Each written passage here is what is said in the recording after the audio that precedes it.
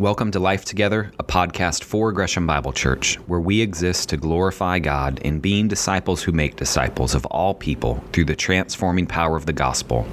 This is our 2021 Christmas episode. Merry Christmas, Gresham Bible Church. On this episode, Josh and I reflect on the wonder of Christmas, the reality that Jesus' birth really is good news of great joy for all the people.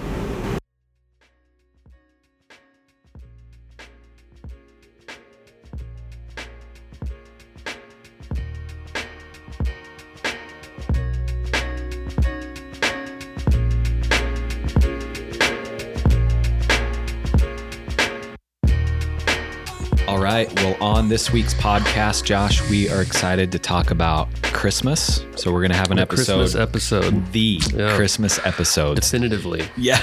That's right. So let's just get it started. Totally. What are your favorite things about Christmas? Oh, man. So let's just start. Like, when did you grow up in your family opening gifts, and when do you and your family now open gifts? Yeah, we were never allowed to open gifts on Christmas Eve. That's for sure. Wow. Okay. That was definitely a no-no. So Christmas morning was very cool, very special. And we always had like a big present when we were younger, meaning like you'd come out and it would be unwrapped already next to your stocking. And so that was a huge deal. But now our family, the kids do one Christmas Eve present, and it's usually like a board game or something for them to do throughout the day. And we actually do like one other present at the beginning of Advent, basically, but it's always like cool. Pajamas. And I think this year they got a book and an ornament or something. So it's changed, right? So did you and Liz both grow up opening Christmas morning? So when you got married, it was just assumed, hey, it's Christmas she did morning? Something on Christmas Eve. Okay. I'm blanking on it now. I should have better prepared for this episode, but I didn't know we were going to be asking all the hard-hitting questions about Christmas memories. I'm asking, if Carrie listens to this episode, she'll be laughing. Of course, Mike is asking Josh about this, because I enjoy asking other couples when they open gifts now compared to when they open gifts. What's your story? So my story is, growing up, my family and I would also open gifts on Christmas morning because that's Christian. But then when I got married to Jesus Carrie, yet, exactly, right? Jesus wasn't born yet. No, Carrie's family grew up Christmas Eve, and so we open presents now Christmas Eve. So your first fight really was... Yeah, I mean, it's still a thing 20 years in, but Christmas Eve is great, but it's still something that, we enjoy asking other couples about it, because some families like us, you grow up differently, and then you figure out, wow, now we're married and we're starting our own family traditions, and it can be like a thing, right? Oh, yeah. It's, two rival positions, Christmas morning or Christmas Eve. So that's the background of that question. Sorry to interject. Yes. What do you do on Christmas morning if you're opening presents on Christmas Eve? Amen. It's somewhat anticlimactic. Oh, okay. Yes. Yeah. This is not helping our marital unity right now, Jordan. But anyway. That's great. Yeah. So how about let's just explore Christmas together? Yes. I have to say I love Christmas. Like, I'm not a holiday person in general. Like, I could take or leave Thanksgiving. I hate New Year's. There's way too much pressure around it to have fun. Yeah. This is probably gonna be controversial. I'm not a big 4th of July person. Again, it's kind of one of those that just feels like we're having a barbecue and we're trying to have a lot of fun. Anything where there's basically a lot of pressure to have fun, like even like the holiday of Easter. Like, I love the Christian representation or what we're celebrating, but I'm just not a holiday guy. But Christmas, I'm like all about it. Like, absolutely love it. Pro Christmas. I'm very dude, so into it. Yeah. All of it. Well, what about you? Do you love Christmas, or are you kind of like take it or leave it? I do love Christmas. Okay. Yeah. Maybe not just seeing the look on your face. I don't know how I have the deepest convictions. You see a twinkle in my eye? A twinkle in your eye. Let's talk Christmas. Yeah. No, I love Christmas too. I just got a Red Ryder BB gun or something. I will say that I feel like sometimes I don't have to carry the weight of expectations of Christmas as my wife does in terms of gifts and having it, making the perfect Christmas for your kids. So Christmas is awesome, but there can be expectations associated with it and all that kind of stuff. Can be a time of pressure, but let's just talk. What's your favorite Christmas gift you've ever gotten? Yeah. Do you recall anything? Yeah, that's a really tough one. I always wanted something related to sports, but I think the one that stands out in my mind the most is I got this pretty legit train set. Ooh. That was battery operated or whatever, because I remember my dad got like a 4x8 sheet of particle board. Yeah. And like nailed it down. So it was like this whole thing, like it had to be set up even in our garage because there was no space for this thing. But I'll always remember that as a kid. Like I'm not even an engineer type person. Like I'm not even that into was never into Legos or trains all that much. But for some reason I was like, that stands out. That was like, that's so cool. I knew my dad put a lot of effort into that basically. So that's why I thought it was really cool. That's awesome. And it's Christmas, man. I mean, who doesn't like trains at Christmas? Yeah. So, yeah. They go hand in totally. hand. How about flip side of that? Maybe, I don't know if worst is the best way. Worst Christmas gift, most awkward, something that you just comes to mind like, oh, that's funny that you can say on the podcast. Oh man. That's a great question. I block out all my negative memories, so I don't know. I'm sure there was something I was disappointed in, but I think the only time this isn't answering that question, but the only time I felt disappointed was I was disappointed in myself. Me and my sisters, when I was 5, we snuck into this area where we knew all the presents were, and we just looked at what we got before Christmas. It ruined it for us. Oh man. And I got some plastic rocket or something, you know what I mean? I remember it was red and white so no bad gifts, just bad kid, you know? Yeah. So yeah. What about you though? I mean, your favorite and worst? I want to hear this. Favorite I'd have to think about a lot. I think it's a classic G.I. Joe type set that my dad did the same thing. Plywood in the basement, bought us a few G.I. Joe forts, and then he put all the figures together. Looking back, that was awesome of my dad to spend so much time doing it. Oh yeah. Worst though, now it's more best, but at the time, I'll share the story briefly. I won't do it justice, but Carrie and I got engaged the September of my senior year of college. So that Christmas, we're going over to her family's house in Bend to celebrate Christmas, our first kind of Christmas, as an engaged couple looking ahead towards marriage. And, money was a stress, right? So on the way over to Bend, I'm like, Carrie, God's going to provide for us. It's going to work out. God's going to provide. And then on Christmas Eve, because we open gifts on Christmas Eve, Carrie's family has a tradition of lotto tickets in the stockings. Yeah. So hey, Mike, dump out your stocking, scratch those lotto tickets off. And I scratch one off. I'm like, whoa, 1 or 2 hit, right? And on that third one, this wins. And I'm just so pumped. And I show it to Carrie and I say, Carrie, look, I told you God's going to provide. God's going to provide. And then my future How much was it supposed to be for? Just $10,000. Oh, that's it. And that's it. But I mean, you're engaged. This solves all your problems, right? Yeah.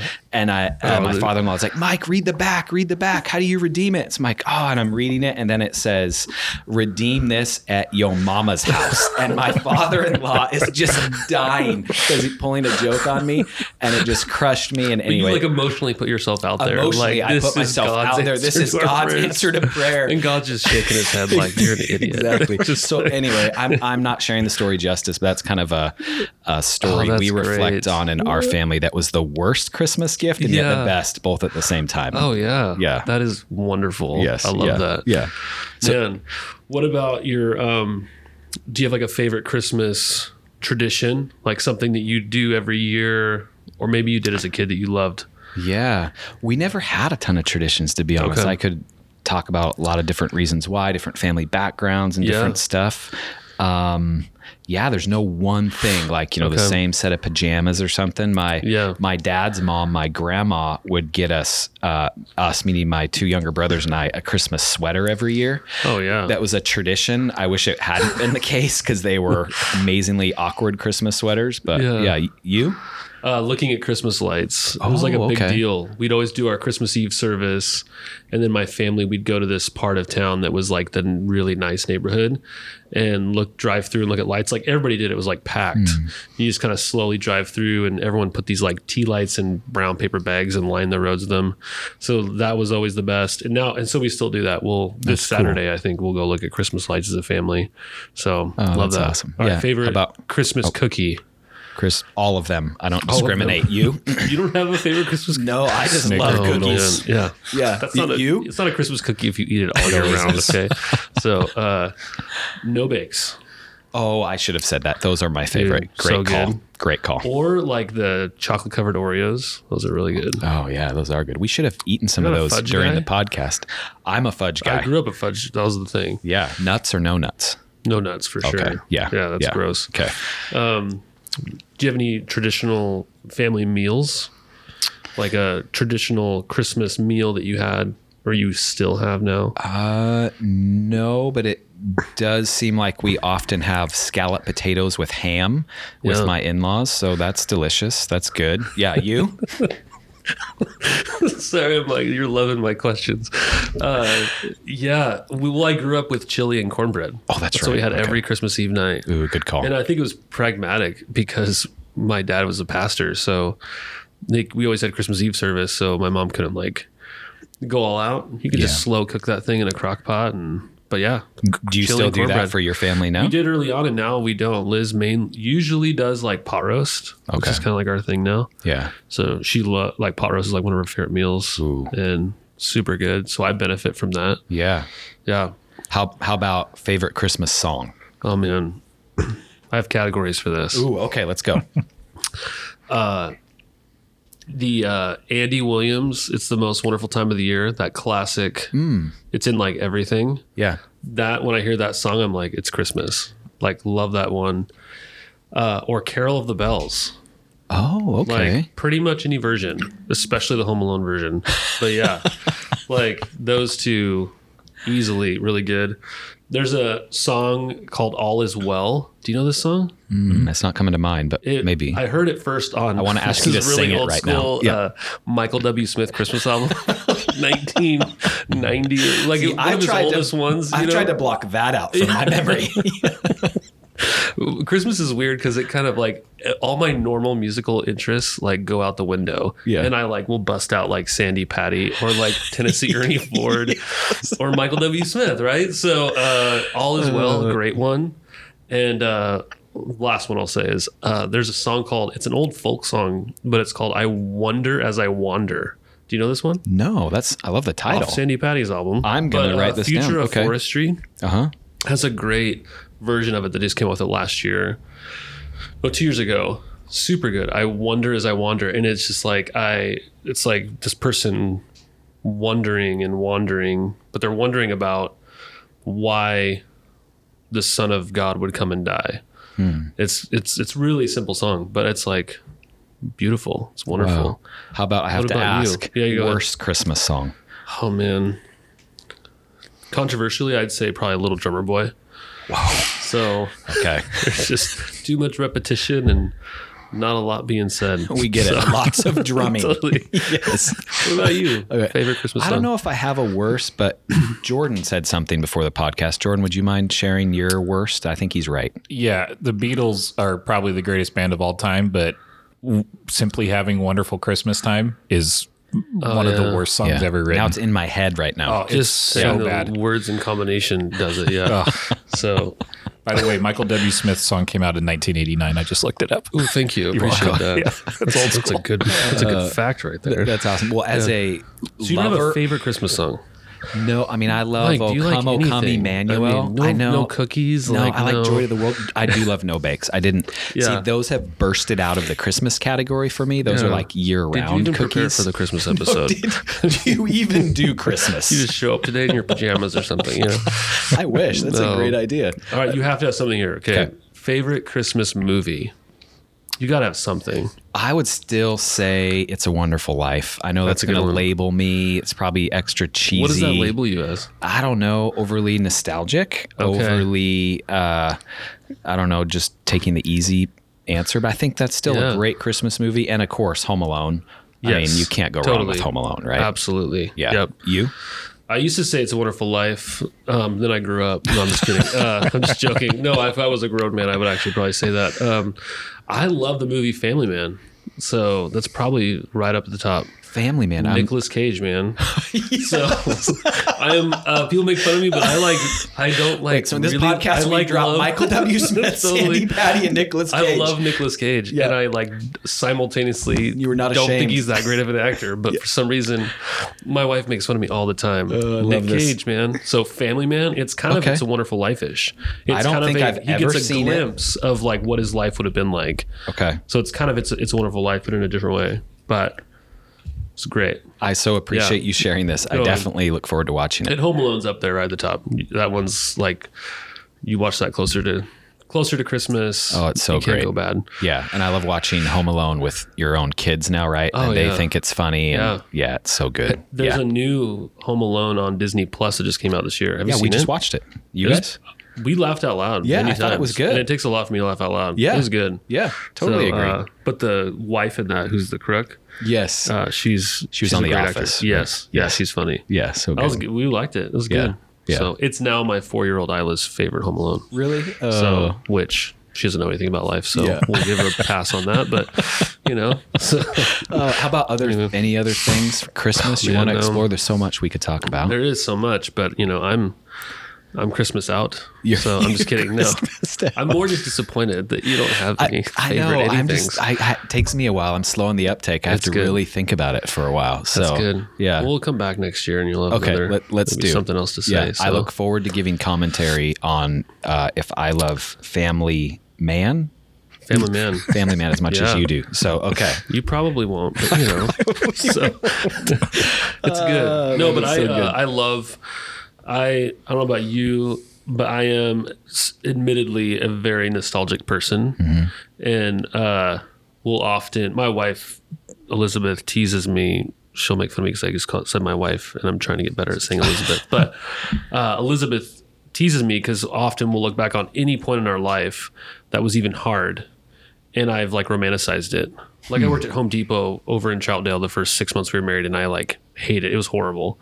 And when we left, we'd go back into Home Depot's, and I was like, I'd smell the lumber section and be like, oh man, I miss Home Depot. She's like, you hated Home Depot. So I just romanticize everything and can turn anything into a nostalgic thing. That's why when you ask me what my least favorite Christmas gift is, I'm like, I don't know. I love all of them, So, yeah. Okay.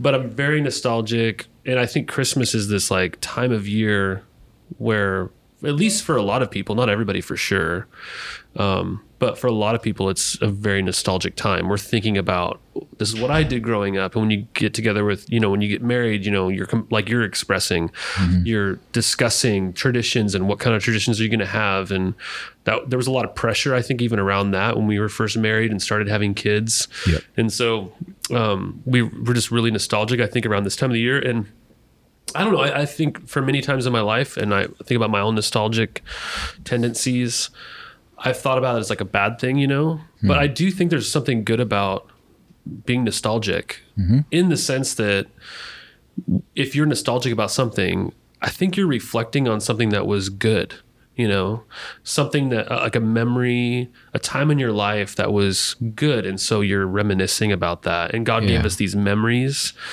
to remember things.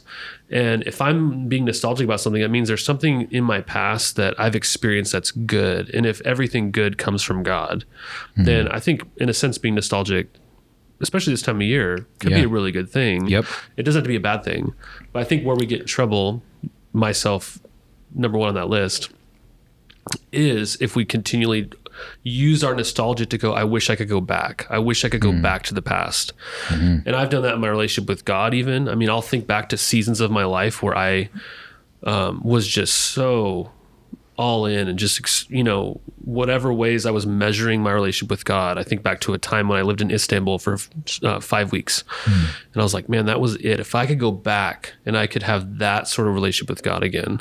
For years, I thought that way. Yeah. My nostalgia drove me backwards. So if my nostalgia is doing that and not causing, I'm not being freed up to live in the present or press forward in the future, then I think it's pretty dangerous, especially around Christmas, because Christmas, as we've talked about or are going to talk about, is about us looking back to God sending his son. But then it always presses us forward to look ahead, right? To want to move ahead, to press onward into the future. And so nostalgic, I think, is a great thing. I enjoy the random questions, you know, but we want to press forward, right? And Christmas forces us in a good way to do that. Yeah. To go, hey, our best days are ahead of us. So yes. So just out of curiosity, do you know that about yourself enough now when you come into the Christmas season, like you've prepared yourself to kind of leverage nostalgia or not to just leave it at nostalgia? Does that make sense? Like, how do you move past or behind or beneath nostalgia to get to what it really should point to? Totally. Yeah, I do. I live it perfectly for sure. I'm just kidding. No, I think I've grown in the last few years of just being okay to not have to get myself into a certain place where, because I would have almost expectations around Christmas and what it was supposed to be like. Okay. And now I don't feel any pressure, and I can throw on Michael W. Smith, and enjoy it. Whoa, I'm losing a lot of credit right now with probably anybody. But so I can do that and I don't feel bad about it. But then at the same time, I think what's really helped me is the last few years especially, I'm grabbing an Advent devotional. I'm just trying to be more intentional in my own meditation around the incarnation. And the last few years, we've really been more intentional about taking our kids through the season of Advent every day, looking at a part of Scripture that's leading up to the birth of Christ. That thrusts me out of just simply the nostalgia around Christmas and pushes us, I think, into the greatest meaning and celebration of it, and so that's always then fresh. So every year now, I feel like it's pushing me ahead because I almost feel like I'm getting hit afresh every time with the incarnation. Man, that's awesome. Yeah. Thanks for talking that through. Yeah. So let's kind of like step into that a little bit more. There's so much that could be said, but this is the Christmas podcast episode for 2021, right? That's right. So what are some of those things that, pastorally, even as a dad, what are some of the truths, the beauties, the wonders, the glories of Christmas that are fresh for you, or you think are particularly, you just kind of want to share on this podcast episode? I thought I'd start more open-ended and go from there. Yeah. I think maybe this is such a generic thought. Like, this isn't very specific. Yeah. But this year, again, I've just found when you just slow down and you actually think about the words that are coming out of our mouths when we're singing the Christmas carols, or when you actually think about the words, Emmanuel, God with us, that God took on flesh. Like, when you just think about that, like, it literally just blows my mind. I mean, what an incredible God we have. Who could make this kind of stuff up? Amen. That our God, like that Jesus today, the Son of God, has a body, a resurrected body. I mean, God is forever united and linked to his creation that he has redeemed. I mean, it's really mind-blowing. And so, me and Jordan have been reading a book together. Was it called Gospel Driven Ministry by Jared Wilson? Right. And he just has a really simple statement in there. Like, you're actually saying to the reader, like me, like, you are boring, What else does he say? Yeah, it says you are boring, your ideas are boring, your dreams are boring, the things you do are boring. And then he contrasts that with, but Christ is not, the incarnation is not. The gospel is not boring. Yeah. Wow. And that's kind of what I'm just saying. Like, simply around this time, if I've gotten bored with Christmas, there's not a problem with God, there's a problem with me. Amen. Because what you're even thinking about is too wonderful. It's the stuff that this world can't make up. So, too generic of a thought, but I know for us, you, me, and Jordan, we read St. Athanasius's classic book on the incarnation, which was meant just to kind of feed our souls a bit around the wonder of the incarnation. It has an introduction by C.S. Lewis. Ours that you and me read was translated by John Baer. Smiling. Jordan's was translated by whoever wrote Blue's Clues or something. But I'm just kidding. Wow. Sister Penelope Lawson, may she rest in peace. Hers is just a little bit more modern. I'm just kidding. It's fine. It's all right. But yeah, so we read this book together on the incarnation by St. Athanasius. As a way to kind of feed our souls. And I think that's a great encouragement, just to try to feed your own soul. Oh yeah. I so appreciate you encouraging us to read this book. I love it too, because it's out of our current time and place, right? So it's hard in terms of the language or some of the ideas, because it's written in 300 AD ish. Yeah. I was trying to actually look that up. Yeah. So he was born in 299. Okay. It's almost hard to even say years like that, because it doesn't. What is that? We're missing a number there. And he became the Bishop of Alexandria on June 8th, 328. So somewhere in there, after there is when he wrote this. Yeah. Maybe we could just briefly share some takeaways or impressions from the book that have stuck with us, because I'm with you, reflecting on the incarnation as I get older. Mm-hmm. Man, it is critical for my health as a believer, for as a dad, as a husband, to fuel the wonder of how great our God is, that this is how God designed things to be. It shows, anyway, let's just bounce it around and enjoy it together. So does that sound okay? That's right. Yeah. What stood out to you in the book that kind of refreshed you maybe? Yeah. I mean, there's multiple things, I guess. He's very intentional in terms of different aspects or components of the incarnation and what it tells us about the nature of Christ. And I guess two things. One would be for those of us that have walked with Jesus for a while, like, the right thing to say, but the wonder of the God of the universe taking on flesh and him doing that so that he can be faithful to me, to understand my sufferings and my just frailties as a human, as a created being. Like, that has been just fresh for me this year in a few different ways, that he really does sympathize with us and our weaknesses. And that's not just empty language. He took action. He took on flesh to do that. So that wonder of it, I guess, is hitting me in some fresh ways. And then secondly, in the book itself, or to quote a specific section in our adult version on page 53, there's some youth quotes version that say, for speaking of the manifestation of the Savior to us, it is necessary also to speak of the origin of human beings, in order that you might know that our own cause was the occasion for his descent, and that our own transgression evoked the word's love for human beings, so that the Lord both came to us and appeared among human beings. For we are the purpose of his embodiment. For our salvation, he so loved human beings as to come to be and appear in a human body. So just that idea that's driven home throughout the book of, Jesus being the Word, right? And then came because of who we are. And then that brings to mind one of my favorite quotes. I've told you guys this, is just stuck out to me.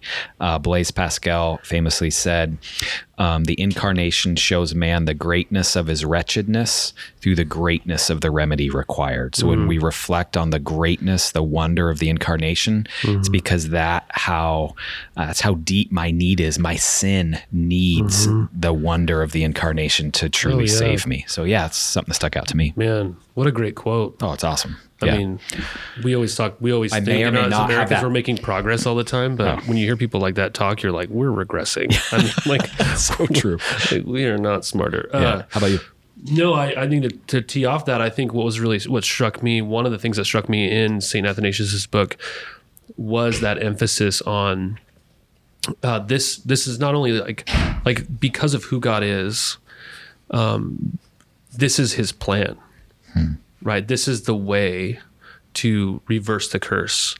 For him to, in his perfect attributes, in his goodness, out of his love, out of his holiness, it required basically for him to come, divine in the flesh, to break the curse and to not just destroy all of creation. Yeah. Right? And that just strikes me if you think about it that way, because we often hear people say when we think about maybe even the incarnation, like he could have saved us in any way possible, right? But he chose to do this, and I think in one way that's true, right? Like this is God's choosing in his divine wisdom before creation of the world, right?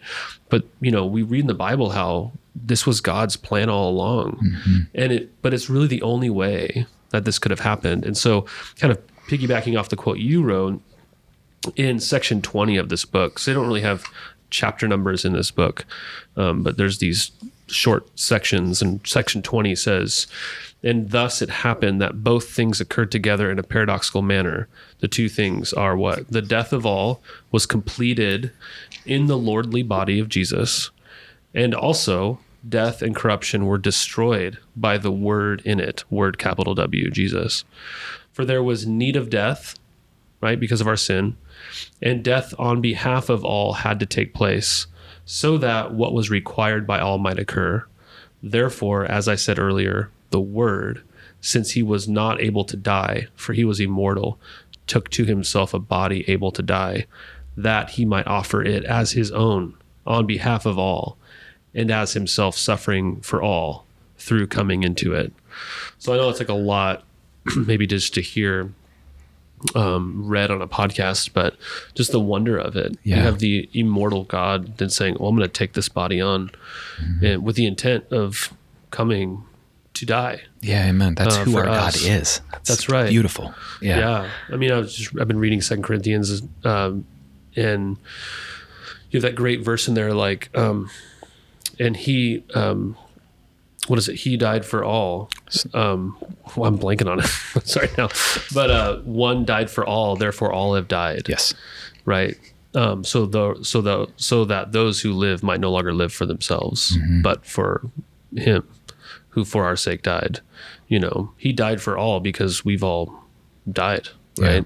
Yeah. And so this is reversing that option. So yeah, that's one thing that stuck out to me. I think the second thing, and I'd be curious to hear more of your thoughts around it, was that his second argument in the book, he calls it the divine dilemma regarding knowledge and ignorance. Mm-hmm.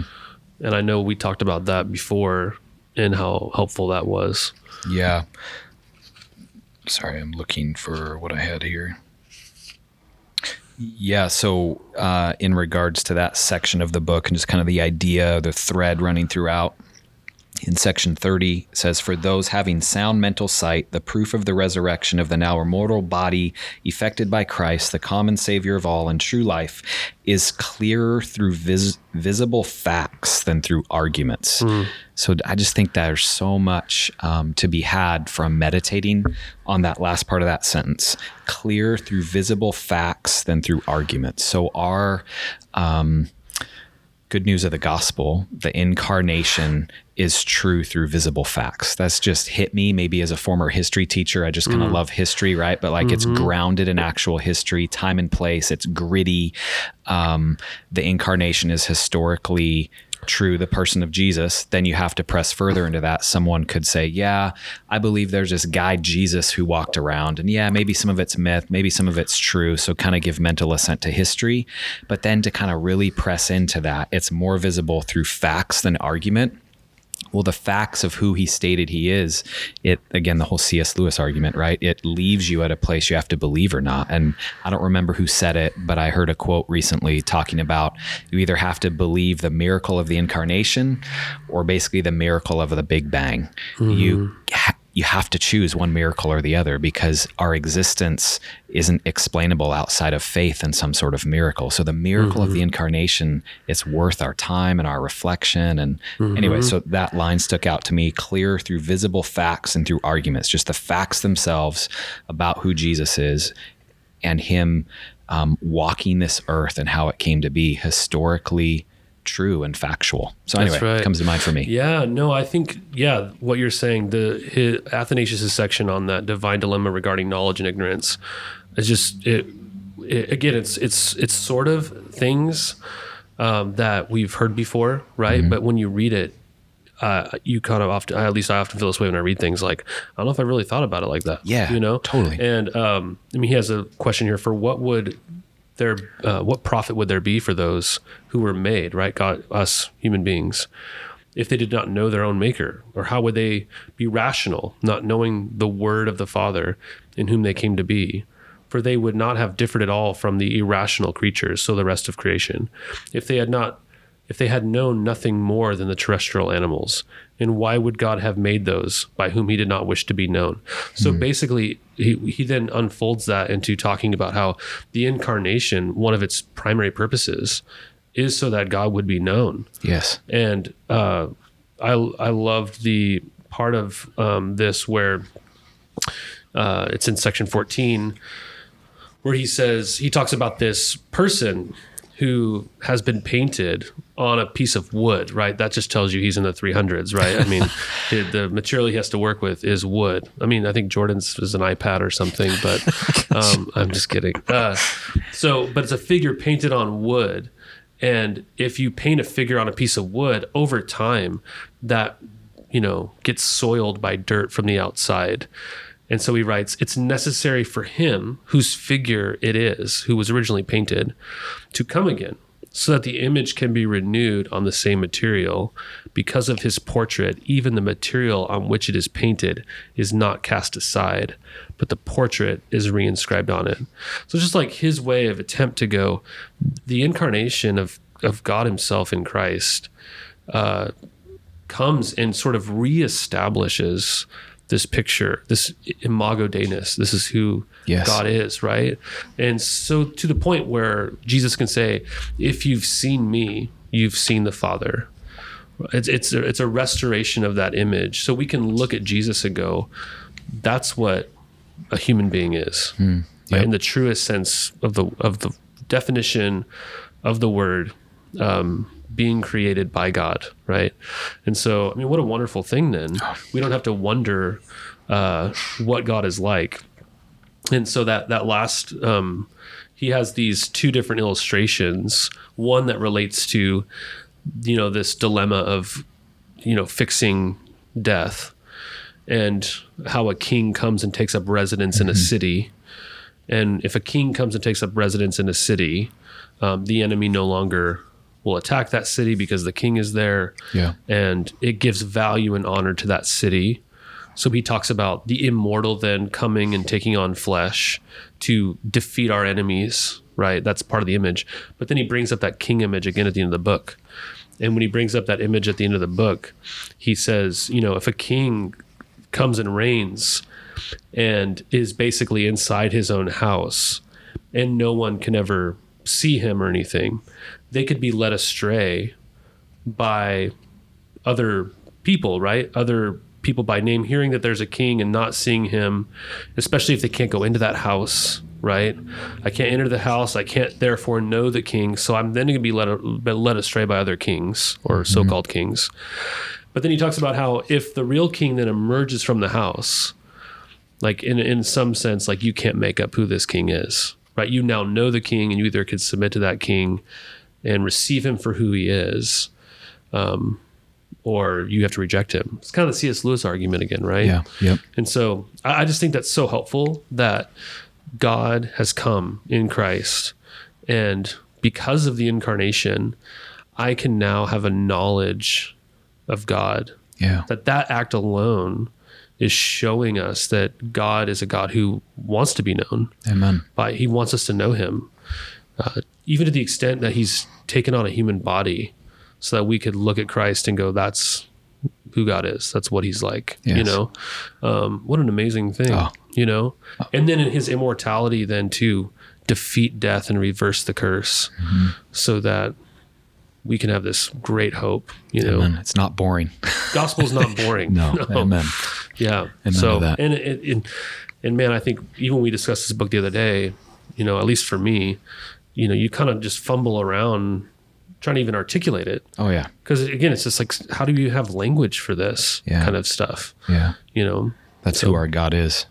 That's right. How about, I love, we've emphasized wonder and joy and just excitement of all of this, of Christmas time, Advent season, incarnation, right? But how about for those just thinking pastorally in our church? I know in my own heart in some different ways, how about those who aren't feeling that way this Christmas season, right? Any particular thoughts or just aspects of the incarnation of who God is that you've shared already that you would just encourage someone with, in terms of how does this minister to those who maybe Christmas season isn't their favorite time of year, right? Especially this year, who re-experience loss or trauma or something like that. Anything, I don't want that to sound trite, just a sentence on a podcast, but let's kind of speak to that a little bit. Well, that's what's so great about Christmas is even if you're not a nostalgic person because of you like the sort of surfacey kind of furniture, of Christmas, the wonder of Christmas is that it ministers to the people who are walking in darkness, Amen. Whether it's the darkness of their sin or